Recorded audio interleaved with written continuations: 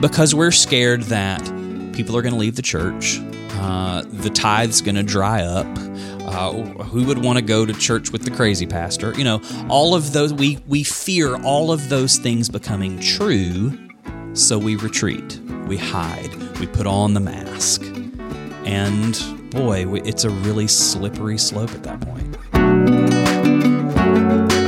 Hi friends, it's Brittany Moses, and you're listening to the Faith and Mental Wellness Podcast. This podcast is a spinoff of my blog, BrittanyAMoses.com, where I talk about the intersection of faith and mental health and how that applies to our everyday lives. You're listening to episode 13. Welcome back, and thank you for tuning in to another episode with me. I was just thinking how much I love this podcast has evolved just over the past year. In the beginning, it was me just kind of coming on and sharing some of my thoughts and information and research that I had on certain topics regarding mental health. And then I started inviting guests on, which I think is one of the best things that I did. Shared wisdom is just such a valuable thing. We all have different experiences and perspectives and expertise to offer, and I've just had the privilege of having such amazing guests up to this point, and so many more who are coming, let me tell you, so stay tuned. I really love this idea of the Faith and Mental Health Podcast. Yes, it's an integration of faith and mental health, but also we're integrating both lived experience and clinical expertise, right? From clinicians, psychiatrists, psychologists, and whatnot, researchers. And so I love that we have all of these kind of dynamics being covered, and I hope that you guys love and appreciate it as much as I do. I think that today's episode is something really special because it's going to touch on an area that not only has been prevalent in recent news, but it comes from the other side of the mental health experience, the other side of how you get to the point of contemplating suicide as a pastor, right? I think that's something that we all ask. How did it get there? What were the final moments? And the truth is that some of these questions just aren't going to be answered on this side of eternity, right? And that's something that we have to find comfort in with God and with each other. And the other truth we need to consider is that everybody's reality is different, right? Everybody's experience is different. So this is one man's story, what his journey was on the other side of recovery. I am so glad to share this experience with you. I so appreciate this friend of mine. He is a good friend of mine. Today I have Steve Austin. If you haven't heard his story already, has really come to know God best as he's recovered from a suicidal attempt. Healing from the worst days of his life really caused him to wrestle through the pain of becoming more authentic with his journey. He's the author of Pastor to a Psych Ward, Self-Care for the Wounded Soul, and Catching Your Breath. And these days, Steve serves as a life coach and spiritual companion as he writes at catchingyourbreath.com. And we're really good online friends as well. He's someone that's also kind of in the world of talking about and advocating the intersection of faith and mental health. So I appreciate both his experience and his advocacy. So we're just going to dive right into this episode. And not only is this a great episode for pastoral leadership and talking about the real truths of preventing pastoral burnout and all of the weight that is carried in being a pastor, just kind of trying to fill this role of being everything to everyone while casting vision and developing strategy. I mean, man, I've seen it, right? And we're going to talk all about that. But we're also going to be talking to those who are in the church, who are in supportive leadership roles, how we can create a culture that supports and even applauds getting help, rest, recovery, taking breaks, sometimes as a brave and healthy and responsible thing to do, not as a lack of faith or character, right? So I'm not going to take up any more time talking about it. I'm just going to let you guys listen, and look, you're going to want to listen to this entire episode. I know I say that all the time, but for reals. We're going to cover so much in here that's going to be applicable for anyone and everyone, really. So here is my conversation with my friend, Steve Austin. I am so excited. Today, I have my friend, Steve Austin, finally on the podcast. How are you doing, Steve?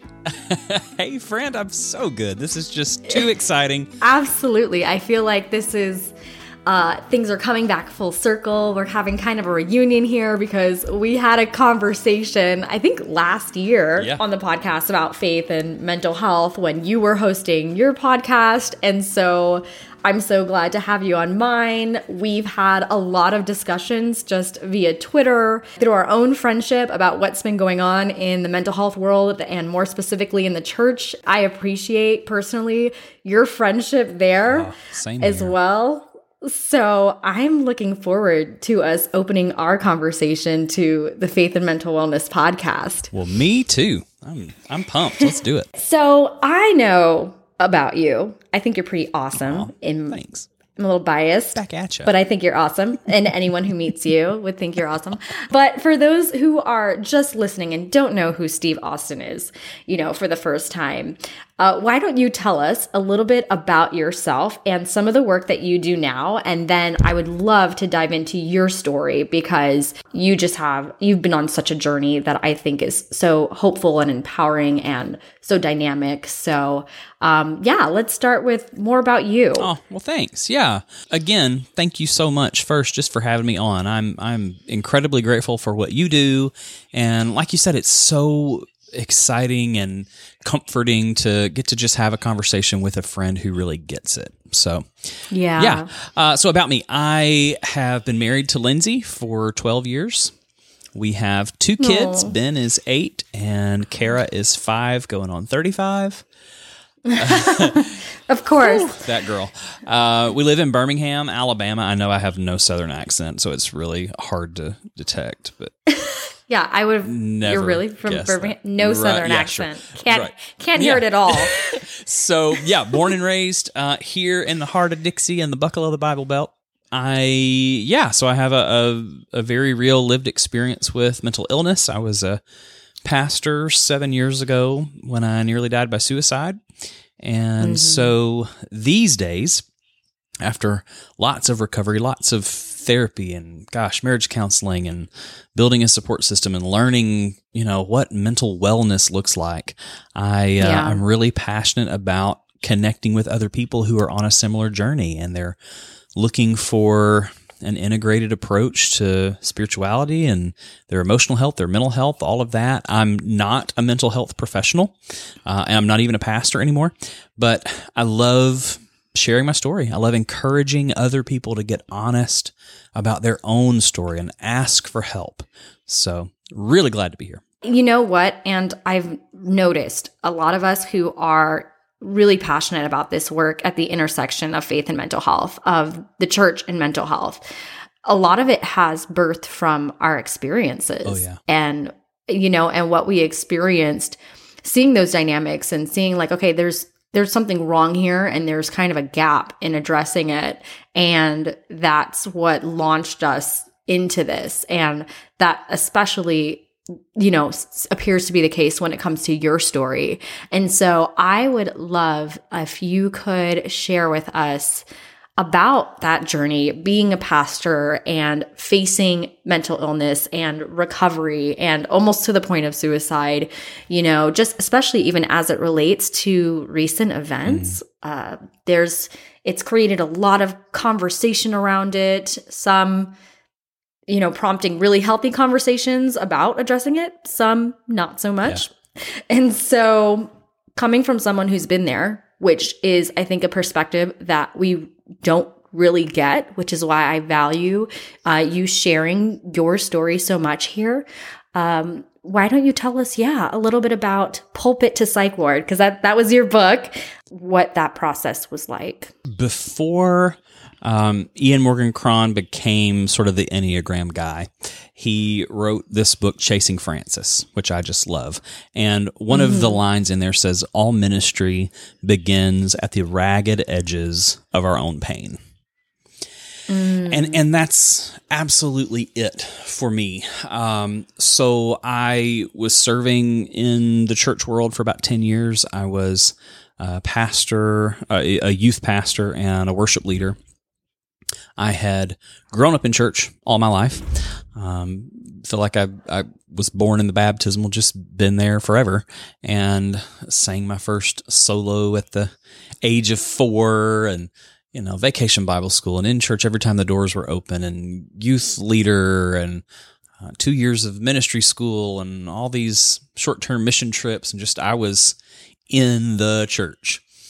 I was doing the thing. Doing it all. And was raised in the kind of church where very charismatic, Pentecostal, take a magic Jesus pill and Jesus is the answer for everything. And that sounds really good until it doesn't work. And that's difficult, and it can make some people uncomfortable, but I think that miracles are called miracles for a reason, because we don't see them every day. We don't see Jesus snapping those cosmic fingers and healing every little old lady of cancer and taking away that depression and anxiety miraculously. It just doesn't always or normally or typically happen that way. But that's the way I was raised. And so when I was abused as a preschooler, I was molested by the next door neighbor's son. So I was 3 or 4 and he was 17. Happened once, and my parents were very, very young and unfortunately didn't know any better and just thought, here's this tiny little boy who's never going to remember this. And so they threatened that kid within an inch of his life and told him to never step foot on our property again. And that was it. There was no therapy. There was no police involvement. Nothing. Because they just thought this little bitty boy is not ever going to remember this. Now, let's be real clear. That is the wrong approach. My parents and I have worked through stuff, and I love them, and we're moving on. But if you're a parent listening to this today and something like that happens in your circle, go to the police, get help, get therapy for your child, because I promise you they will remember. Yeah, and absolutely. Yeah, so that's what trauma stores in the body. Oh yeah. It's going to come out some kind of way if it's unaddressed. Yeah, you got it. So that was my first experience with trauma. And the thing is, my parents were right for about 15 years. I was a senior in high school before I remembered. We were on a field trip. I was part of this youth leadership forum, and several students from the district would get together once a month and go to different businesses and government agencies and sort of learn about leadership in the real world. And so we were at the Department of Human Resources, which might be Child Protective Services or something else in another state, but here in Alabama, Department of Human Resources. And the director came into this conference room where we're all sitting, and she brought these dolls out that they would use when a child had been abused. And so if the child didn't have the words to explain what happened, they could point at the body part or whatever had happened and try to explain it with the doll. And I'm sitting there, this straight A kid, president of all the clubs, and seemed like the world was on top of him, got it all together, going places, most likely to succeed, best personality. I was that kid. And all of a sudden, I'm having these flashes of memory, and my palms start to sweat, and my heart is racing, and I've got this knot in my stomach, and I think, oh my gosh, I'm going to be that kid. I'm going to have a heart attack at 17 years old. I've got to get out of this room. I don't know what's happening, but these people can't see me freaking out like this, because I'm the kid who's always got it together. Yeah, you get a straight panic attack. Right. So I didn't know what that was. I had no idea what a flashback was. I get out into the hallway, and I just collapse into the floor, and I'm freaking out. Oh, my goodness. And one of the teachers follows me out to try to see what's going on, and I'm trying to explain that I feel like I'm having a nightmare, and I'm wide awake, and I'm seeing things and hearing things, not like psychosis, but I'm visual. There's this stuff happening, and I'm seeing stuff happening in my head, and what is this? And she says, it sounds like you're having a panic attack. And I think as any good Southern teacher would have done 20 years ago. She said, why don't you go to the bathroom and splash some water on your face and come back? There you go. Right? That'll fix it. Yeah, that'll fix it. So I did. And sort of got it together best I could in the next few minutes. And eventually made it home that afternoon. And I was telling my mom what happened. And my mom and I had always been just the best of friends. And I could tell Mom anything. And it's the first time that I clearly remember her not making eye contact with me. And I thought, what's going on here? And she started crying. She was very upset because she realized, oh my gosh, all those years ago we were wrong. And this kid does remember. And so she told me the story. And all that story lined up with all those sort of flashes of memory that I'm having in that conference room earlier that day. I'm going, oh yeah, this is what I'm seeing. These are the sort of visions I'm having. This is what was going on. And unfortunately, again, we prayed and asked Jesus to wipe away these memories and heal my heart and mind. And we moved on and we didn't talk about it again for 10 years. So again, parents, your kid comes to you with something like this, something so heavy, something so traumatic, and you don't know what to do. Sure, pray for them, hold them, comfort them, love them, and get them help. Absolutely. Get them help. So we didn't talk about it for another 10 years. Really more like 12 years. And by this point, I am a pastor. I'm serving as a youth pastor and a worship leader. I'm 29, and I had been having more flashbacks and panic attacks, and the anxiety was through the roof, and depression was really difficult, and I was scared to death for anybody to know. I, around the age of 25, had my first panic attack at work. I was working as a dispatcher at a 911 call center. And had my first panic attack there. And that's the first time at 25 that somebody said, you need to go see a doctor. You're going to need help. You're probably going to need medicine. Mm-hmm. And so about 25 is when I started that journey of figuring out what might be the right medication to help me function a little more normal, for lack of a better word. And so then 25 to 29, again, that medicine helped some, but it wasn't enough. I still, no one had said you should go talk to a therapist. You should get some help. You should speak with a professional. And so 29, I'm serving in the church, and I got a 2-week contract job out of town. So I was a bivocational youth pastor, and I got a contract job out of town for 2 weeks, a couple hours from home. And this is the worst, just the height of the anxiety and the depression. I'm living in a hotel room for 2 weeks.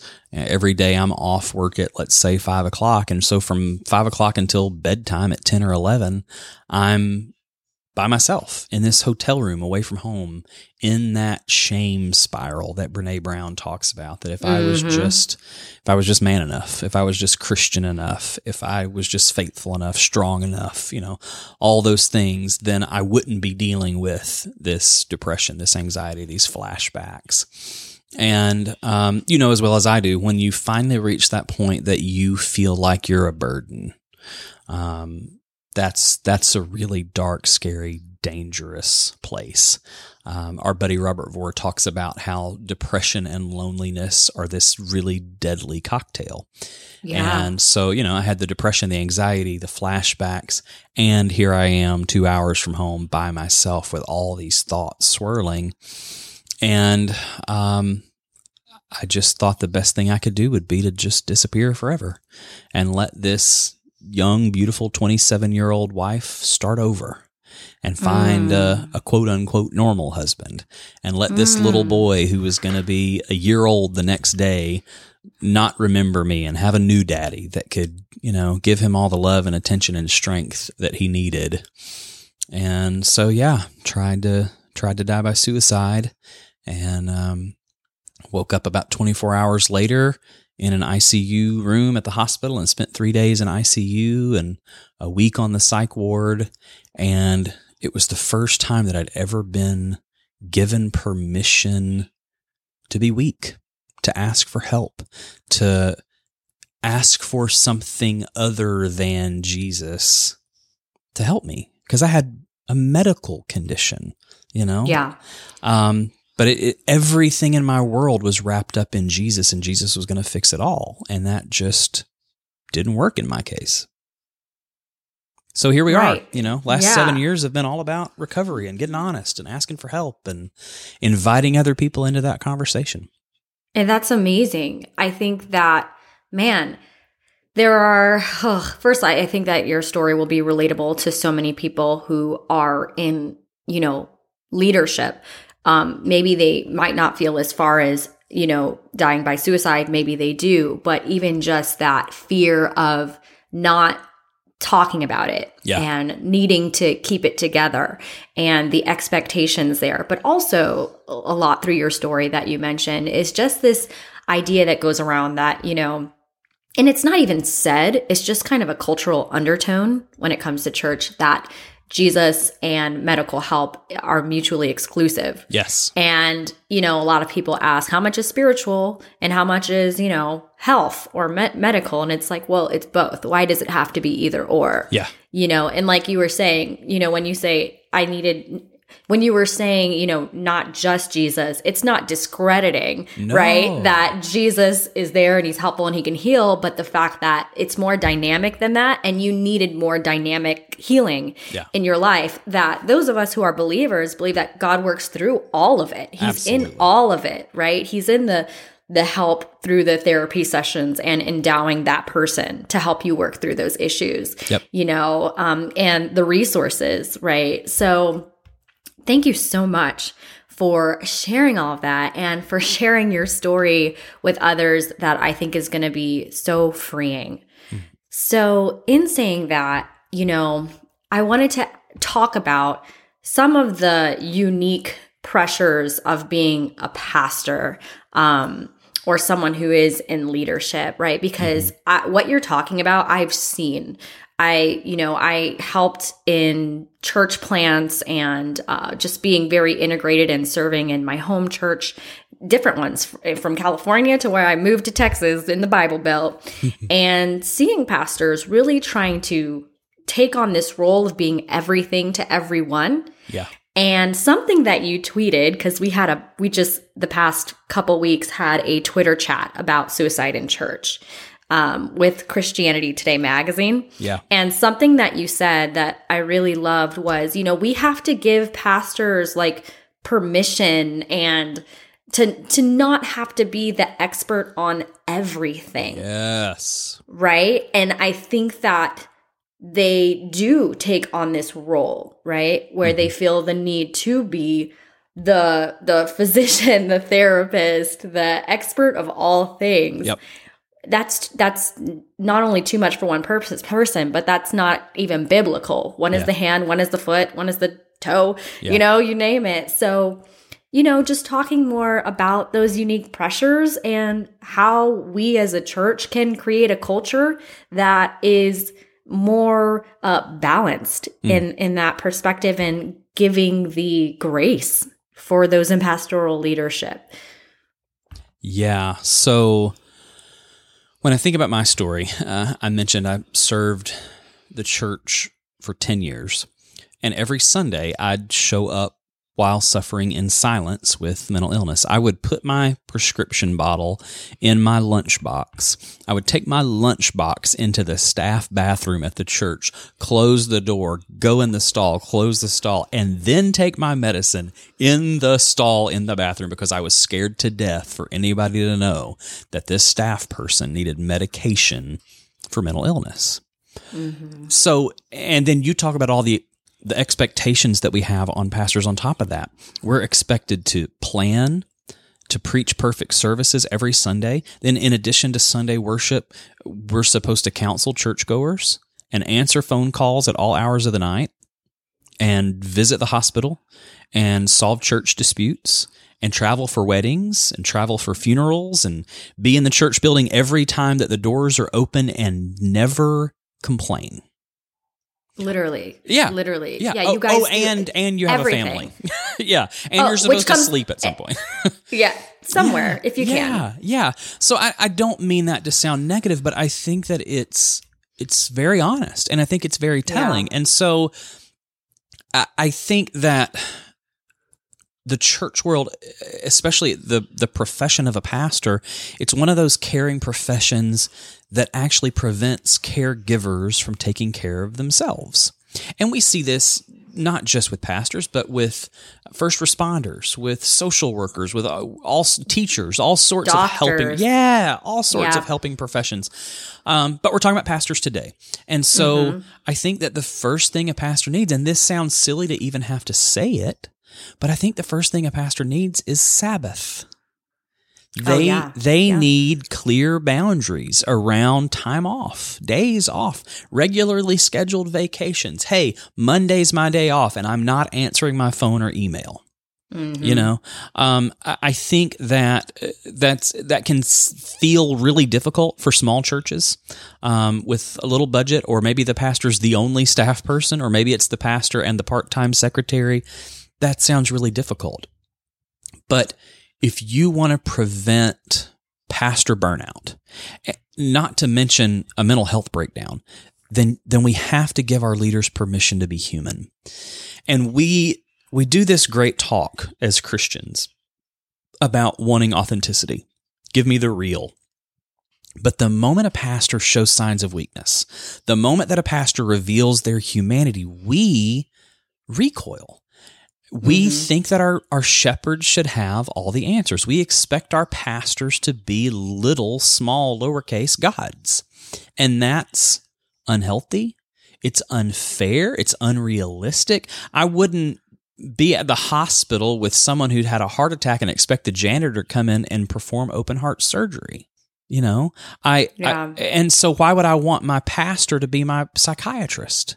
We can't expect them to have all the answers for everything. So I think we do have to take back some of those expectations. We've got to give them, again, permission to be human, permission to rest. Look at Jesus. Jesus withdraws from the crowd and gets away to a quiet place and rests. He took naps. Yeah, dude crawled down in the bottom of a boat and took a nap. Just take a nap. Yeah, he got really hot in the noonday sun and stopped at a well for a drink of water. Like, this guy was human. And I think we strip away that part. We want Jesus to just be God. And certainly he is, but he is also human. And we forget 100% that side. 100% human. Yeah, we forget that side. Right. And it's like, if Jesus needed rest, if Jesus needed a nap, if Jesus needed time to step away, who was 100 fully God, fully man, surely us who are, not fully God, need rest, need a break. And for pastors as well, those in spiritual leadership. Yeah. And I'm also thinking about, just what you're saying, allow them to have rest for those of us who might be closer to our pastor or those who might be assisting. Just really taking the time to check in with them and also hold them accountable to their boundaries in some way. If you have that type of supportive relationship, just, hey, do you need to take a break? Is there anything that I can do? If you're able to take that on. It's just delegation. And that's hard when you're a visionary because you feel like you have this vision of how things should go and whatnot, I do. So I get it. It's your baby and you're shepherding it and shepherding people. And so sometimes it feels like you're the only one that can do what you're doing. You know what I mean? But it's like letting go of the reins at some point and trusting some of those around you to carry that load with you. Yeah, because and you're right. There's this real danger that if I don't do it, it won't get done, or if I don't do it, it won't get done right. But that's a whole lot of pressure. That's also a whole lot of ego. That's also a whole lot of fear. And so, I think, well, what if you What if you burn out and you quit? What if you burn out and your performance drops and you get fired? What if, worse than that, you have a breakdown? And don't say, oh, that doesn't happen, because we've seen it happen just recently. So yeah, pastors burn out. Yeah, pastors have breakdowns. So yeah, if you're in that supporting role, oh my gosh, encourage them. I mean, I hate to put something else on their list of things to do, but encourage them to exercise, like actual physical exercise. Send them away for a long weekend with their family. Bring in a guest speaker once a month, at least once a quarter, I think you should put a sabbatical and monthly therapy in the budget and in the pastor's contract. Ask, I think another great thing is, give your pastor permission to talk about mental health by asking them to talk about mental health. So maybe you host, people say, oh, I don't know that I'm ready to talk about mental health in the church. Okay. Well, if you don't want to say mental health or mental illness, first, that's really silly, but I'm going to give you an out and say, then host a self-care Sunday. Talk about self-care. That doesn't feel quite as scary for some people as mental health, but start spiritual care. Start the conversation.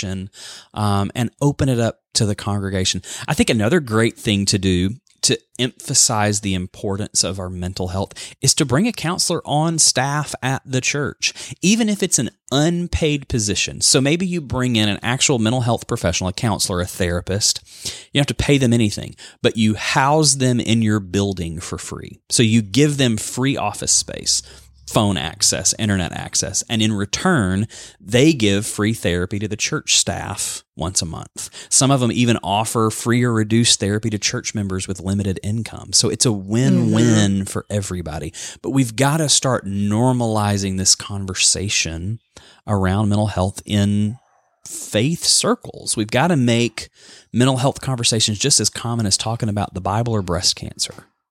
Right. As long as there are people in the church, there are going to be mental health challenges in the church, because people and mental health go right together. Yeah. So I love those. I love those very practical tips that you've given. So thank you for that. Oh, good. Well, thank you. Yeah. And, going back to your story, something that I wanted to dissect a little bit more is the fear that you were talking about, how, you felt like you had to go into the bathroom stall and take your medication and that you could not talk about it. And I know that maybe this is a little bit abstract of a question, but I wanted to talk more about what was that fear? What were the dynamics possibly that were at play that created this fear where you felt like you couldn't talk about it, you couldn't see someone, or you even had to hide your health issues?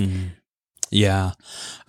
I grew up in this fear-based theology, and basically you could be a Christian or you could be crazy, but you couldn't be both.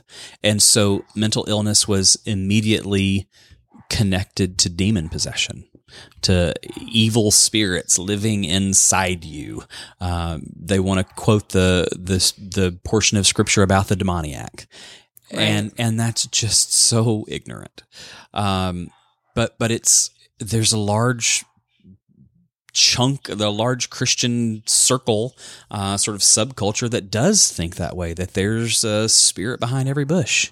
And so I was scared to death that if people thought I was dealing with anxiety, then it would be, we'll just have more faith. If people realized I was fighting depression, we'll just choose joy. It's all those Christian platitudes that we say, and we don't even know what we're talking about. We don't even understand what we're saying, but we've just heard it for so long. Just pray harder. Right. Well, what if you do share an encouraging scripture with me? What if you do pray for me, and also you drive me to therapy? Also, you drive me to the hospital. Also, you help me find, mental health professionals in the area that can help with this. And you encourage my faith while I'm getting the help I need. You wouldn't tell somebody to not get chemo if they had cancer. I would never tell my dad to stop taking his high cholesterol medication. Here's a guy who's a marathon runner, just retired as a career fireman, in better shape at 60 than I am now, and he has to take medication for high cholesterol. I'd never tell him to stop taking those medications. I would never relate it to his faith. Oh, if you just had more faith, you wouldn't have, But we do it with mental health. It's been so misunderstood, so stigmatized, and that's the world I lived in. So I was scared to death for anybody to know that I wasn't perfect. And I think I'm going to veer away from specifically mental health just for a second, because I think this is important. I think a lot of it today is fed by social media. I think we have this sin of comparison that is eating us alive. So if all I post, if I'm your pastor or just your friend, your neighbor, and all I post are the shiny, pretty pictures on Instagram, let's say, just the pictures of the new baby, the new house, the new car, the new girlfriend, the new dog, all the pretty new, exciting, beautiful things, then if I'm unhealthy and that's what I see from you, I think, oh, well, I better not tell them that I cried myself to sleep last night. I better not tell them that I had those thoughts about, man, maybe the world would be better if I just wasn't here, because their life looks so pristine, so perfect, so beautiful, so wonderful. So if I compare what I know about myself to what I don't know about you, I can get into a really dangerous place very quickly. And that's exactly where I was. Yeah. Wow. Absolutely. And social media, I think, totally adds another dynamic for pastors today. Oh, yeah. It's like an added dynamic, because now it's not just your church watching you, but it's the rest of the world too. Yeah, because you and I were talking about being Enneagram 3s before this conversation. I don't get to just be a pastor. I have to be a brand. Right. And sometimes we can even, and I think for people like us, okay, who talk about our lived experiences, there can be, and this may be hard to explain, but I'm going to try. So tell me if this makes sense. I think that we can build a brand around transparency without ever actually being transparent. So I can talk about mental health. I can post some statistics because that makes me feel good. Reach out and call the Suicide Prevention Lifeline, and never actually talk about the really bad day I'm having because we're scared that people are going to leave the church. The tithe's going to dry up. Who would want to go to church with the crazy pastor? All of those, we fear all of those things becoming true. So we retreat. We hide. We put on the mask. And boy, it's a really slippery slope at that point. It is. And I feel like there are conflicting messages, if I'm honest, like especially online, where there is this message of, like you said, be transparent, talk about it. We're human. Pastors are human too.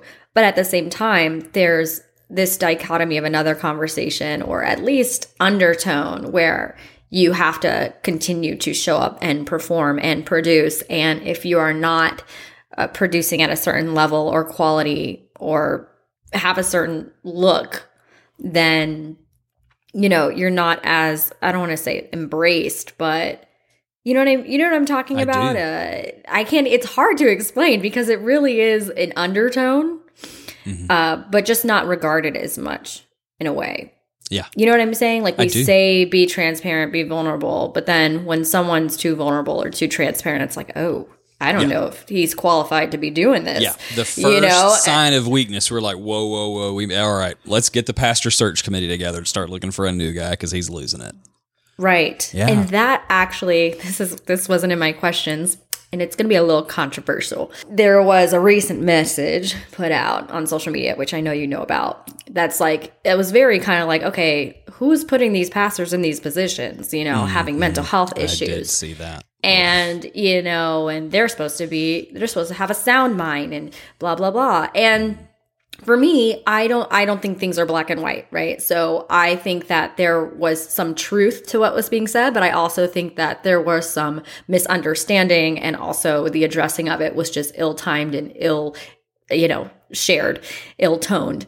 But, we're finding that balance, right? Where it's like, okay, yes, if you are a pastor or someone in spiritual leadership, or even just like you said, the people serving positions, doctors, therapists, social workers, and you are at a place where you're just like not mentally all the way there. There's a lot going on. Sure. Your well is empty.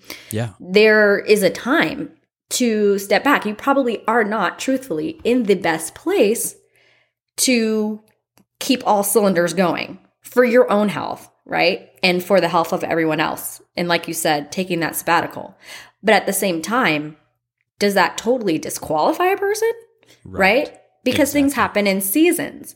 So kind of speaking more to that, like I hate using the word disqualified, but at what point is it like, okay, maybe this isn't the best position in life right now concerning where they are mentally or this year even? Or, hey, no, they just struggle, but they keep going. Does that make sense? It does. Yeah. Finding the balance in that. Yeah. Yeah. If you suspected that your pastor was having a heart attack or they're exhibiting signs of a stroke, you're going to rush them to the hospital. Right. So I think that's very important to get help. If you say, wow, there's a crisis going on here and this person is not well, whatever that means, then we need to get them professional help. But professional help doesn't automatically mean, and we're going to let them go.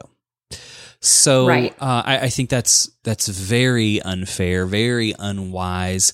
So maybe you take it a month at a time.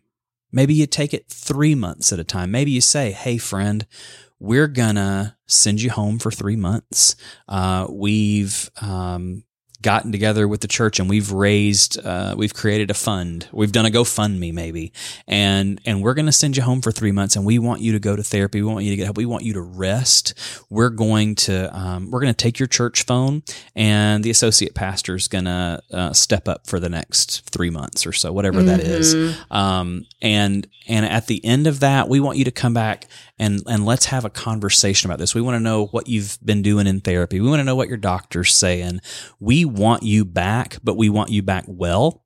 I think in a lot of cases, that's probably okay. After my attempt, I was let go. Now, the church was kind enough to pay for 12 sessions of therapy, good. which they didn't have to do.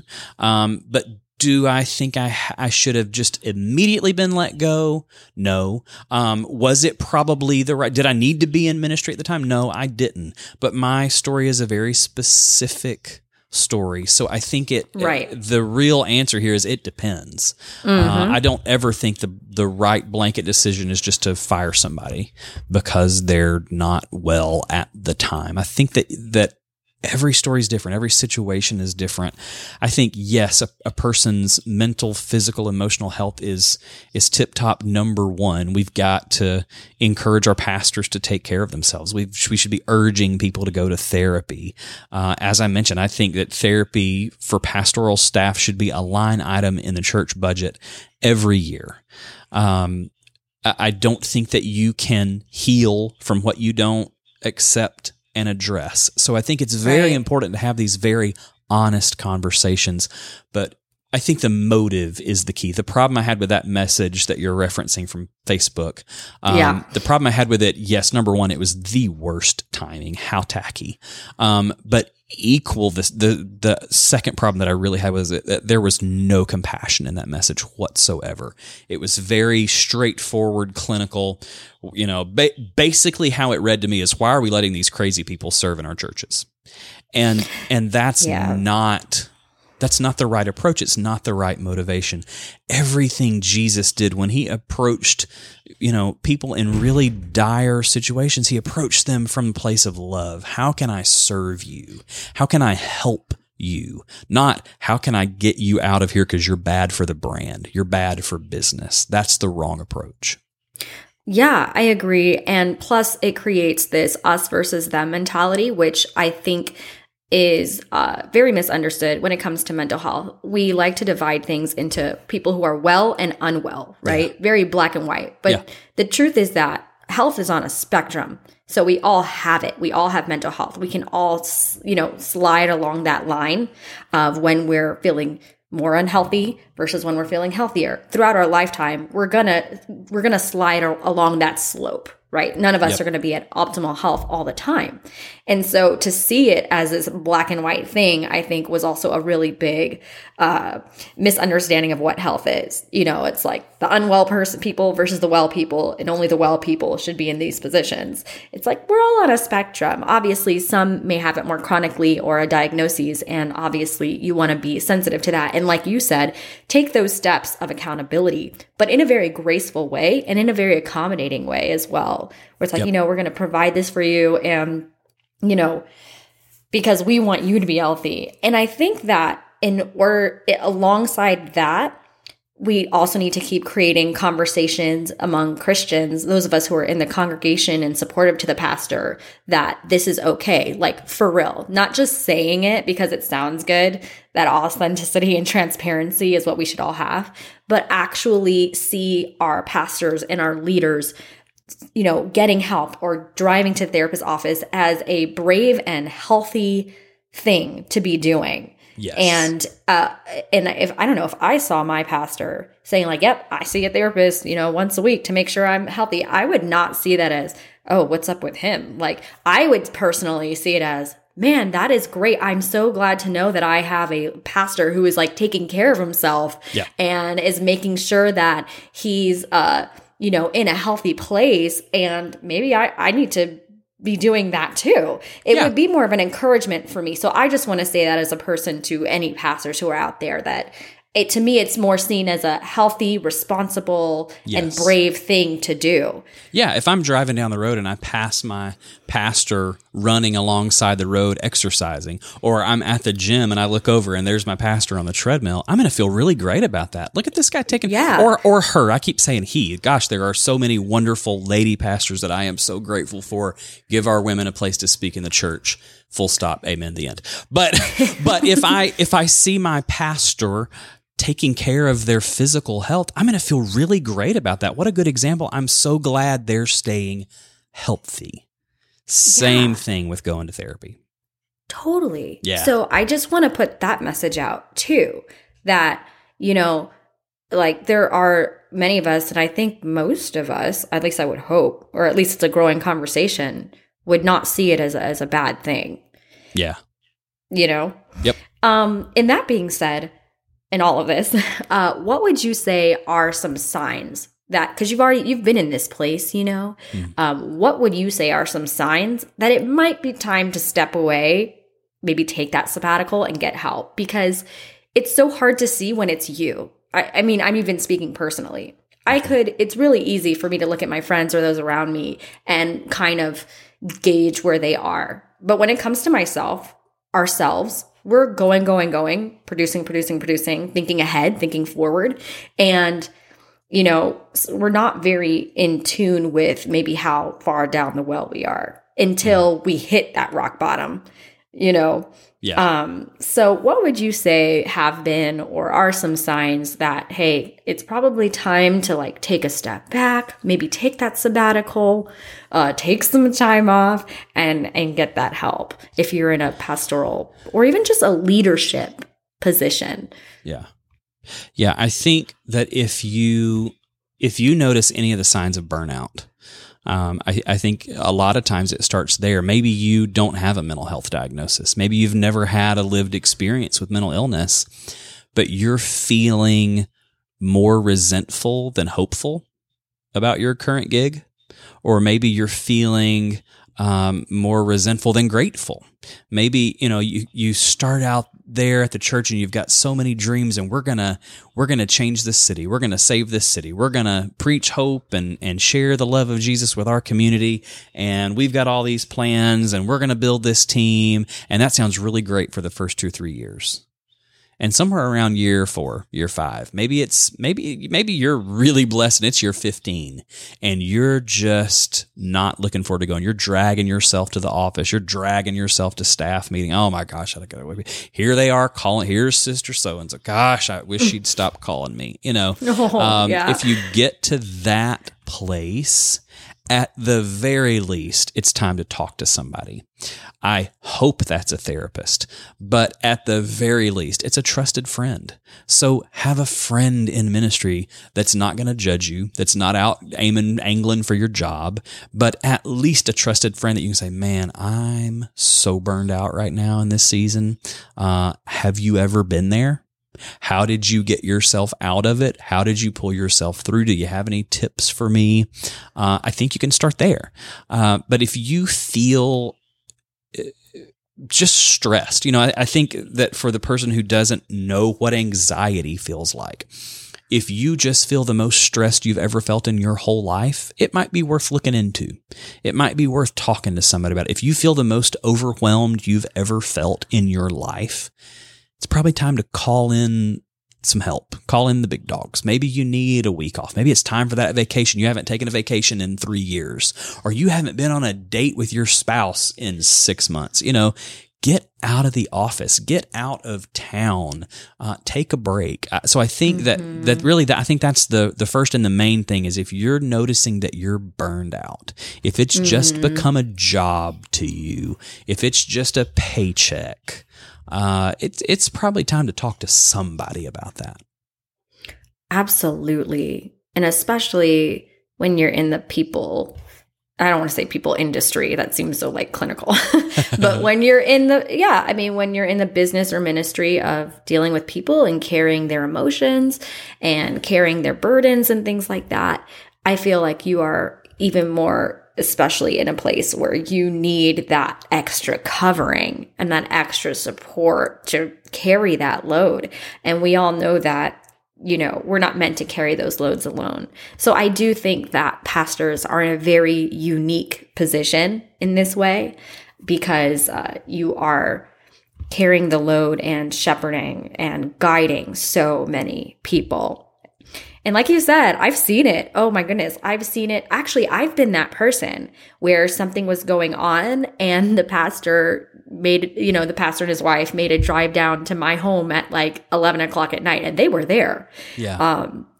And talked for a while. Yeah. And I saw them do it with others as well. And they were kind of the sole pastors, and so it was like only they could do it. So they're reading these counseling books, and they're reading all these books, which was great.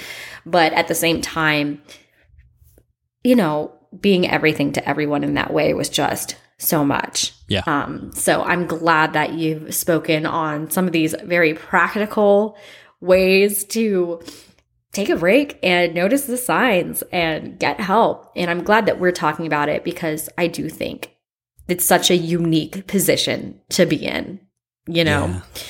So all of that being said, what would you say to the pastor who feels stuck under their burden, but also feels the need to preserve their image in today's social media and church world, which is also an added dynamic that we never had before in decades leading up to this? What are some words of wisdom and advice and encouragement that you would give as a friend to another friend who has been there? Yeah, I think that you have to start by asking for help. So maybe you don't trust your board. I mean, let's be real. There are pastors and church boards that don't have a good working relationship. And so maybe you feel like, I can't tell anybody on the board about these thoughts I'm having or this depression I'm dealing with. Okay, I get it. But you got to tell somebody. You can't heal from what you won't accept. You can't heal from what you won't address. Maybe you're in a small town and there's that one therapist and you don't want anybody in town to see the pastor's car at the therapy office. Okay, I get that. That's a real fear too. Well, what if you have to take half a day, once a month, once every couple weeks, once a week, whatever you need to do, and drive an hour out of town to find somebody that you feel more safe sharing with? Do that. I think that you have to decide what's more important. Is your image more important or is your sanity more important? Is your image and your brand more important? Is your health more important? Is your brand and your image more important or is your family more important? When I think about my days in ministry, I was a youth pastor, a worship leader.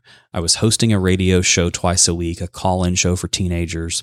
I was running a photography business. I was working in the school system full-time. Oh, and also I was a husband and a dad. Definitely a 3. Yeah, and definitely a 3. And Definitely they always got my leftovers. And God, it's so unfair to your marriage. It's so unfair to your kids. But most of all, it's unfair to you. You can't keep up that pace, carrying all those loads for all those people, saving face, putting up those shiny pictures and that image that you're on top of the world when it feels like the world is on top of you. You can't do it forever. And God wouldn't want you to. So I think God would want you to go to therapy. I think God would want you to ask for help, to tell the truth. Because we need you. We need healthy, whole pastors. We don't need unhealthy pastors. Now, that goes back to our conversation earlier. I'm not saying we need to throw you out, but we need you healthy. So do what it takes for you to be healthy, happy, whole. You'll be such a better pastor. You'll be such a more happy human being. So ask for help. Thanks so much for sharing that. Sure. And I'm not a pastor, but just speaking, also adding on to that in the social media side, I think about, what's most important is who I am at the core. Yeah. Right? Because everything's going to flow from that. And, that's not saying that everything needs to be shared with everybody, especially absolutely. on social media. I do want to Right. say that, Yes. not everything is for everybody. Correct. We're not expecting you to get on social media or get in front of the church and be like, guys, I'm breaking down. Air all the dirty laundry. Just air it all. No. Total respect for everyone's privacy and process, but just having those people who you can trust, who are going to be accountable, to see that, you're healthy and that there is absolutely no shame in doing what you need to do. And it's, if anything, respected. Thank you so much for this conversation that is just so needed. Especially, from the pastoral perspective, absolutely, but also just in light of events. We've had at least 3 known and, highly published pastoral suicides in the past year. And all of them were here in California for me. So it was just hitting home. Pastor Jim Howard, that was right down the street from my house in Valencia. And, Jared and everything. And I think a lot of people just wonder, what happened there? And there's this dichotomy of, the same hope that they're preaching, they at the lowest moments couldn't seem to stand on. And so people have a hard time reckoning with those, with that dichotomy. You know what I mean? But hearing your story and how this happens, it makes sense. It makes sense, the saving face. And all of that. And so I really appreciate you giving perspective to the other side and spending your time with us on the Faith and Mental Wellness podcast. Well, thank you, friend. It's been so fun, so helpful, and just always good to connect with you. What a gift. I know, right? So have a great rest of your day. I appreciate you and the work that you're doing. Is there anything else that you would like to share? I know you have your book and there are some other things that you're doing about how people can stay connected with you and the work that you're doing. Sure. Yeah. The easiest thing to do is just go to catchingyourbreath.com. If you go to catchingyourbreath.com and you click on Start Here at the top of the page, there are 3 free resources. One is my first book, which we mentioned, From Pastor to a Psych Ward. You can sign up with your email and your name, and you can download that book for free. The second is sort of a mental health getting started guide. So it's 7 coping strategies that I've learned through the years of recovery for living with anxiety and depression, and lots of other resources that you'll get if you sign up for that.